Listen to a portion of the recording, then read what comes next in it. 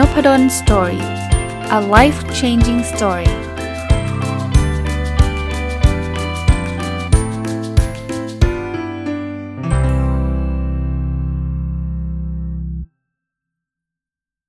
สวัสดีครับยินดีต้อนรับเข้าสู่นพดล Story Podcast นะครับแล้วก็วันศุกร์นะครับยินดีต้อนรับเข้าสู่รายการ MBA Weekly นะครับซึ่งเป็นรายการที่จัดมาตั้งแต่ต้นปีตอนนี้ก็เกือบจะ9เดือนเข้าไปแล้วนะครับคือจะเข้าเดือนที่10แล้วนะครับจัดทุกวันศุกร์นะครับทุกวันศุกร์นอกจากที่เล่าให้ฟังว่าผมจัดเล่าเรื่องการเรียนการสอน MBA โดยเฉพาะที่ธรรมศาสตร์ที่ผมเป็นศิษย์เก่าผมเป็นอาจารย์ผู้สอนแล้วตอนนี้ก็มาเป็นผู้อำนวยการโครงการแล้วเนี่ยก็หยิบเอาความรู้ที่นักศึกษา MBA ได้เรียนเนี่ยมาสรุปให้ฟังแบบสั้นๆง่ายๆแล้วก็ขออนุญาตอ้างอิงจากหนังสือเพราะว่าจะเอาทำไมอาจารย์ไม่เอาความรู้ที่อาจารย์เรียน MBA มาเล่าต้องบอกเรียนมา20กว่าปีแล้วนะครับก็มาอัปเดตตัวเองด้วยนะอ่านหนังสือชื่อว่า The Visual MBA ของคุณเจสันแบรอนซึ่งเขาเขียนสรุปไว้สั้นๆแหละผมคิดว่ามันก็เป็นประโยชน์แล้วก็เอามาเล่าเผื่อคนที่อาจจะเรียนอยู่ก็เป็นการทบทวนคนที่ไม่ได้เรียนหรือเรียนมาแล้ว20ปีอย่างผมเนี่ยหรือมากกว่านั้นเนี่ยก็เป็นการอัปเดตความรู้แต่ก็สั้นๆนะเราคงเอามาแทนวิชาเรียนไม่ได้หรอกเพราะเขาเรียนกันเข้มข้นวิชาหนึ่งเรียนกัน45ชั่วโมงนะครับหรืออาจจะมากกว่านั้นเนี่ยถ้านับเวลาที่อยู่นอกห้องเรียนเนี่ยมันคงไม่ได้มารีวิว45ชั่วโมงให้ได้ภายใน20-30 นาทีที่จัดนะครับวันนี้จะชวนคุยเรื่องเกี่ยวข้องกับการจัดการบุคลากรนะครับจัดการทรัพยากรมนุษย์ที่เรียกกันว่า strategic human resource management คนเรียน MBA เนี่ยจะต้องบอกว่า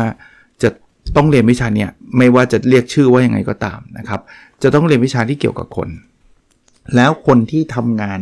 ในโลกธุรกิจเนี่ยจะรู้เลยนะฮะว่าเรื่องที่น่าปวดหัวที่สุดหรือยากหรือจะใช้คำว่าท้าทายก็ตามคือเรื่องคนเรื่องอื่นๆเนี่ยยังมีความอ่อนไหวหรือยังมีความลำบากใจน้อยกว่าเรื่องคนส่วนใหญ่นะครับส่วนใหญ่เพราะฉะนั้นเนี่ยการจัดการเรื่องคนจึงเป็นเรื่องที่สำคัญนะครับก็มันมีคอนเซปต์ครับว่าสำหรับคนแล้วเนี่ยเราจะมองเป็นสินทรัพย์หรือจะมองเป็นรายจ่ายถ้าเป็นทางบัญชีเนี่ยค่าใช้จ่ายทางด้าน salary หรือว่าเงินเดือนพวกเราเนี่ยเรามองเป็นรายจ่ายนะครับที่เขาจ่ายเงินให้กับเราทุกเดือนเนี่ยก็ถือว่าเป็นรายจ่ายขององค์กรแต่ในมองในคอนเซปต์อีกแบบนึงคนเนี่ยคือสินทรัพย์นะถึงแม้ว่าทางบัญชีเขาจะไม่ได้คิดว่าเป็นสินทรัพย์บัญชีทั่วไปนะครับแต่ว่าเราจะพบว่าการพัฒนาคนเนี่ยมันเหมือนกับเรามีโรงงานดีๆโรงงานนึงที่มันจะผลิตสินค้าหรือบริการให้ได้อย่างต่อเนื่องคนเนี่ยโดยเฉพาะอุตสาหกรรมบริการเนี่ยคือคนที่จะผลิตรายได้ให้กับองค์กรเลยนะสร้างรายได้ให้กับองค์กรเลยอุตสาหกรรมการผลิตก็เช่นเดียวกันแต่เดี๋ยวนี้การผลิตเนี่ยบางทีมันก็มีเครื่องจักรอะไรมาทดแทนได้เยอะนะแต่บริการเนี่ยยังเต็มอยู่นะครับคราวนี้อย่างแรกก็คือการจ้างคนที่เขาเรียกว่า hire หรือ recruiting process คราวนี้ลองนึกภาพการจ้างเนี่ยมันมีวิธีการจ้างแบบไหนนะวิธีแรกก็ใช้ความรู้สึกแหละเอาจริงๆถึงปัจจุบันนี้ก็มีหลายที่ก็ใช้ความรู้สึกคือไงครับเราส่วนใหญ่การจ้างเนี่ยมันจะเริ่มต้นจากการสัมภาษณ์ใช่ไหมสัมภาษณ์เพื่อเจอหน้าเจอตากันเพื่อพูดคุยกันพอคุยเสร็จปุ๊บเนี่ยเราจะเริ่มรู้สึกว่าคนนี้ใช่หรือคนนี้ไม่ใช่ถ้าเรารู้สึกว่าคนนี้ใช่เราก็จะบอกเขาว่าเราสนใจและอยากจะรับเขาเข้าทำงานแต่ถ้าเกิดเขาไม่สนใจเราก็จบเขาก็ต้องรู้สึกว่าเราใช่เหมือนกันผมเชื่อว่าทุกคนที่ทำงานแล้วเนี่ยก็ต้องผ่านกระบวนการสัมภาษณ์น้อยครั้งมากถ้าไม่ใช่บริษัทคุณพ่อคุณแม่หรือบริษัทของคนที่เรารู้จักที่เขาจะรับเราโดยที่ไม่เจอหน้าเราเขาจะมีการสัมภาษณ์แล้วก็พูดคุยพอสัมภาษณ์แล้วพูดคุยเนี่ยเราก็จะมีความรู้สึกเองว่าที่นี่เนี่ยน่าทำหรือไม่น่าทำนะครับมันก็ต้องทั้ง2ฝ่ายเห็นตรงกันนะครับแต่ปกติทั่วไปเนี่ยบริษัทเขาก็จะมีกระบวนการในการสัมภาษณ์ที่มันเป็นระบบอย่างแรกเนี่ยเขาก็ต้องเลือกก่อนว่าเขาจะอยากได้คนแบบไหนเขาจะมีการคุยกันก่อนล่วงหน้านะครับสัมภาษณ์อันเนี้ยเราอยากได้คนประเภทแบบนี้คล้ายๆเขาเรียกว่า job definition หรือจะเรียกว่า job description หรืออะไรก็แล้วแต่เนี่ยนะครับเขาจะมีรายละเอียดเลยว่างานที่เขาต้องทำมันมีอะไรบ้าง งานไหนต้องเป็นงานสำเร็จที่เขาเรียกอะไรสำคัญไม่สำคัญแล้วก็ลงลึกไปถึงเรื่องของสมรรถนะคือสิ่งที่ผู้สมัครจะต้องมีนะครับบางครั้งบางเรื่องเนี่ยก็จะไม่ใช่แค่ดูความสามารถอย่างเดียวเขาจะดูแนวเหมือนกับพฤติกรรมทัศนคติต่างๆถ้าเป็นระบบมากๆถ้าเป็นบริษัทใหญ่มากๆหรือไม่จำเป็นต้องใหญ่ก็ได้นะครับบางบริษัทเนี่ยเขาจะมีไครทีเรียเป็นข้อๆแล้วก็จะมีการให้คะแนนทีละข้อเลยผมยกตัวอย่างที่ธรรมศาสตร์ก็ได้จะรับอาจารย์เนี่ยกระบวนการก็จะเป็นแบบนี้เราคุยกันก่อนว่าตอนนี้มีตำแหน่งว่างนะในสาขาผมนะคุยกันจนถึง job description หรือ job definition คือเราอยากได้อาจารย์มาสอนวิชาไหนเพราะว่าถ้าอาจารย์เข้ามาแล้วอาจารย์ไม่ได้เชี่ยวชาญในสิ่งที่เราขาดเนี่ยมันก็จะเกินแล้วอาจารย์ก็จะอึดอัดให้ไปสอนวิชาที่อาจารย์ไม่เชี่ยวชาญหรือไม่ชอบเนี่ยอาจารย์ก็ไม่อยากสอนในขณะที่ไอ้วิชาที่อาจารย์เชี่ยวชาญก็ไม่ได้ขาดคนสอนอย่างเงี้ยมันก็จะเป็นปัญหาวันนั้นเนี่ยเราจะคุยกันเคลียร์ว่างานไหนที่อาจารย์ต้องทำงานไหนวิชาไหนงานวิจัยสาขาไหนที่เรายังขาดแคลนอยู่นะครับแล้วเราก็จะมีแบบฟอร์มประเมินชัดเจนว่าเวลาอาจารย์เข้ามาเราจะดูความสามารถทางการสอนความสามารถในเรื่องงานวิจัยดูพฤติกรรมต่างๆคนเป็นอาจารย์ก็ต้องมีจริงๆทุกอาชีพครับเรื่องของจริยธรรมเรื่องของความเป็นซื่อสัตย์ซื่อตรงอะไรพวกเนี้ยเราจะมีแบบนั้นแล้วเราถึงจะคัดเลือกคนเข้ามาเพื่อที่จะสัมภาษณ์พอสัมภาษณ์เสร็จปุ๊บก็จะมีการประชุมเดี๋ยวนั้นเลยเพื่อที่จะประเมินว่าคนนี้ได้กี่คะแนนในแต่ละแคตตากรีบางครั้งเราก็จะมีการตัดเส้นว่าถ้าต่ำกว่านี้เราจะไม่รับนะถ้าสูงกว่านี้ถ้าเกิดมันมีหลายคนจะเลือกคนไหน1 2 3ส่วนใหญ่ก็จะจบในวันสัมภาษณ์นั่นแหละเพียงแต่ว่าเราก็จะไปสรุปกันอีกทีแล้วก็ประกาศกันทีหลังขั้นตอนนี้จึงเป็นขั้นตอนที่สำคัญมากนะครับถามว่าทำไมผมเคยไปคุยกับคุณรุตขอบเอ่ยนามจากวงในเป็น Head of People เนี่ยคุณรุตเคยพูดคำหนึ่งบอกว่าถ้าเราอยากได้ปลาแซลมอนเนี่ยเราต้องรีครูทปลาแซลมอนเข้ามาอย่ารีครูทปลาช่อนเข้ามาแล้วพยายามเปลี่ยนปลาช่อนให้เป็นปลาแซลมอนเพราะมันจะทำไม่ได้อันนี้จริงเลยนะครับคุณไปเอาคนเข้ามาปุ๊บแล้วคุณพยายามจะไปเปลี่ยนให้เขาเป็นอีกคนหนึ่งยากมากครับแล้วพยายามมากๆเขาก็ไม่มีความสุขเขาก็ลาออกซึ่งมันก็เสียเวลาทั้งเราและเขานะครับหรือเขาพยายามที่จะทำเขาก็ทำได้ไม่ดียังไงปลาช่อนไม่มีทางเปลี่ยนเป็นปลาแซลมอนได้คุณจะต้องเสียเวลาเทรนคุณจะต้องเสียความรู้สึกเสียโอ้ยอีกเยอะเลยฮะเพราะนั้นรีครูทเนี่ยหรือการจ้างเนี่ยสำคัญสุดๆคราวนี้ขั้นถัดมาคือเขาเข้ามาแล้ว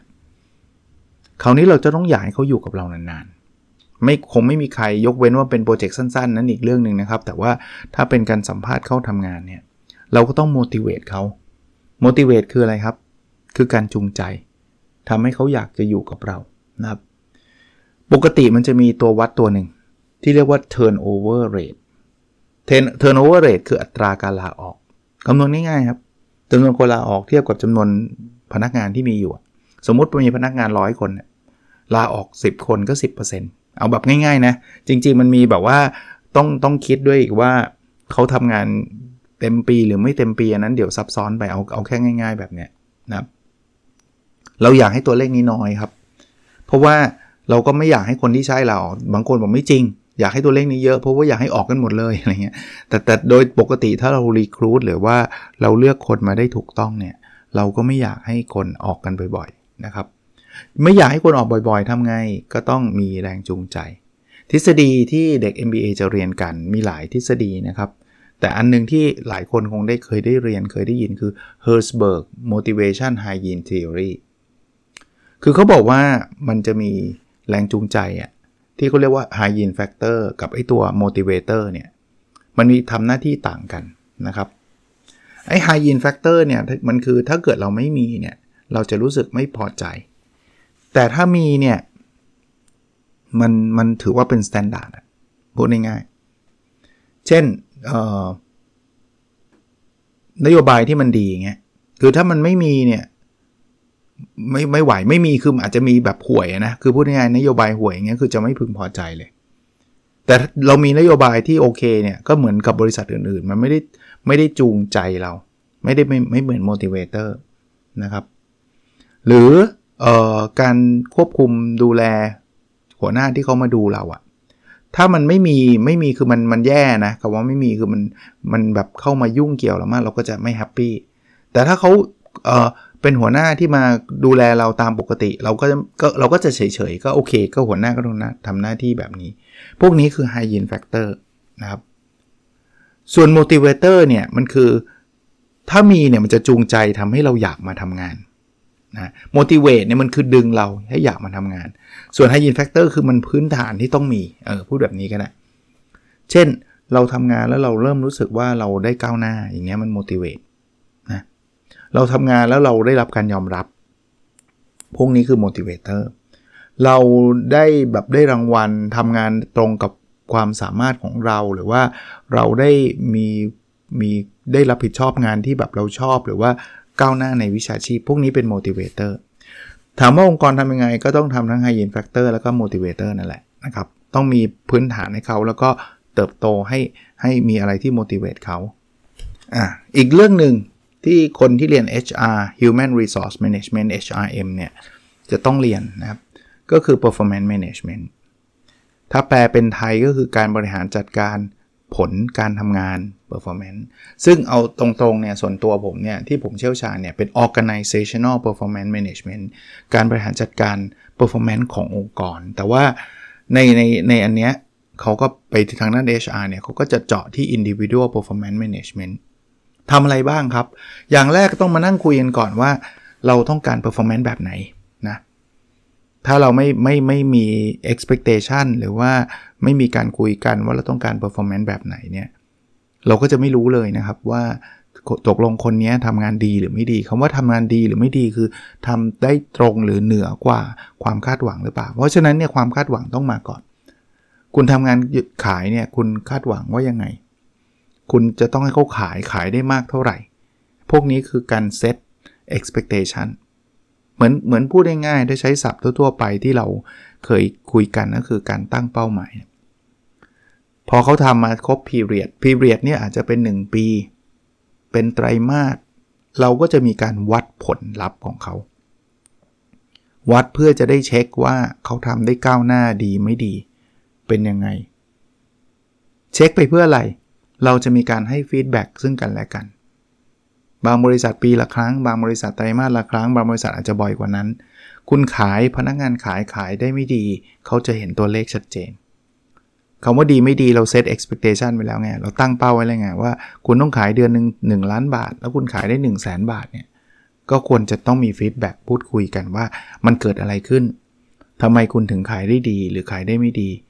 มีอะไรให้ช่วยไหมสุดท้าย at the end เนี่ยเราก็จะเอามาตรวัดตัวนี้มาให้รางวัลหรือปรับปรุงผลงานของเขาถ้าเขาทำได้ตามเป้าหมายก็มีรางวัลให้ถ้าเขาไม่ได้ตามเป้าหมายก็จะต้องมีการบริหารจัดการว่าจะทำยังไงให้เขาทำได้ตามเป้าหมายมันมีสมการอันหนึ่งนะครับในหนังสือนี้เขียนไว้ซึ่งผมว่ามันก็ใช่เขาบอก performance เท่ากับ competency คูณกับ motivation คูณกับ opportunity มาแปลเป็นไทยกัน performance คือผลการทำงานของคนคนหนึ่งเนี่ยมันจะมาจาก3ปัจจัยแรก competency ก็คือความสามารถถ้าเขาไม่มีความรู้ในเรื่องนั้นพอเขาไม่มีทางมี performance ได้เลย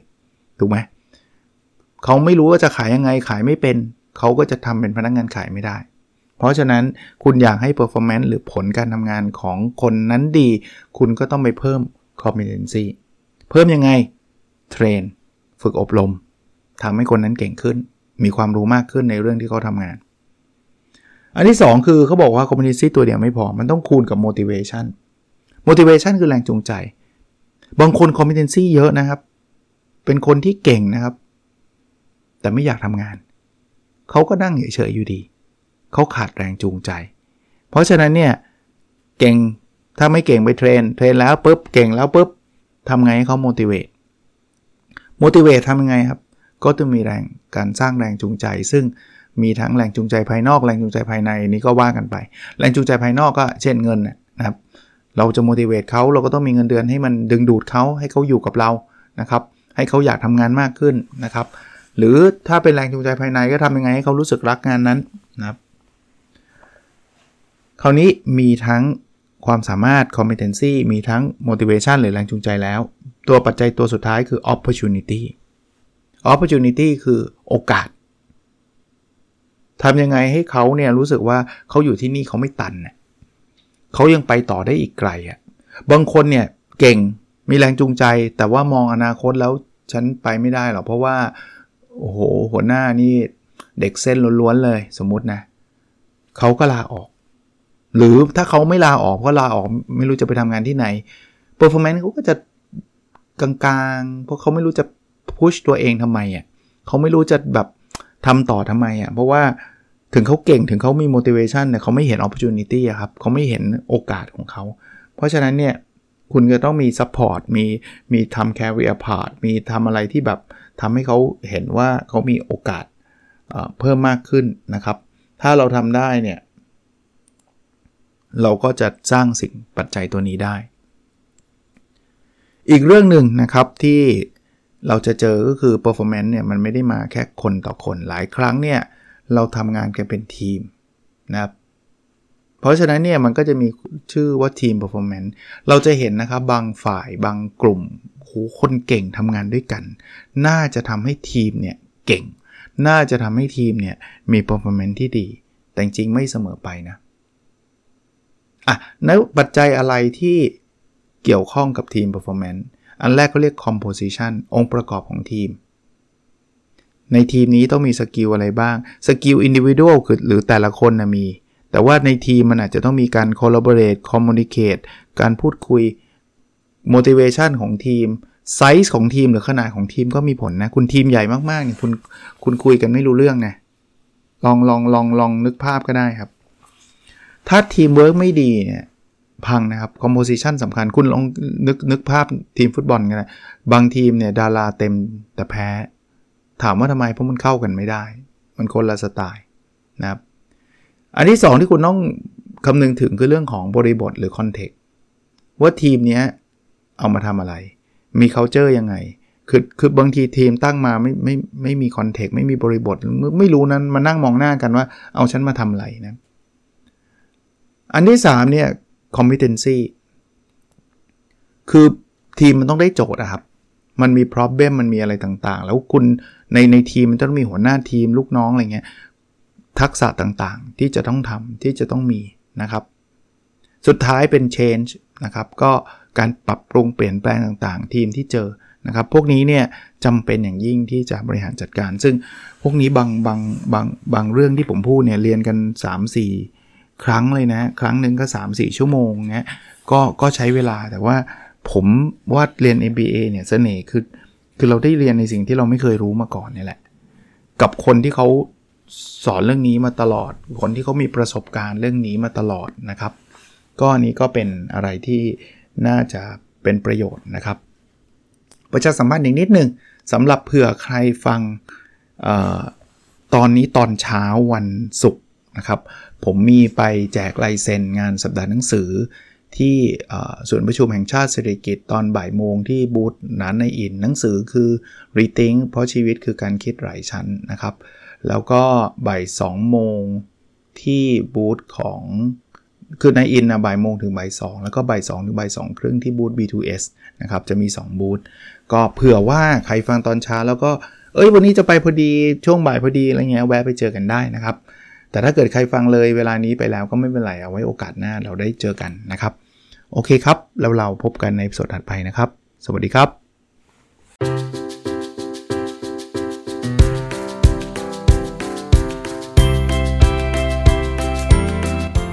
Nopadon Story,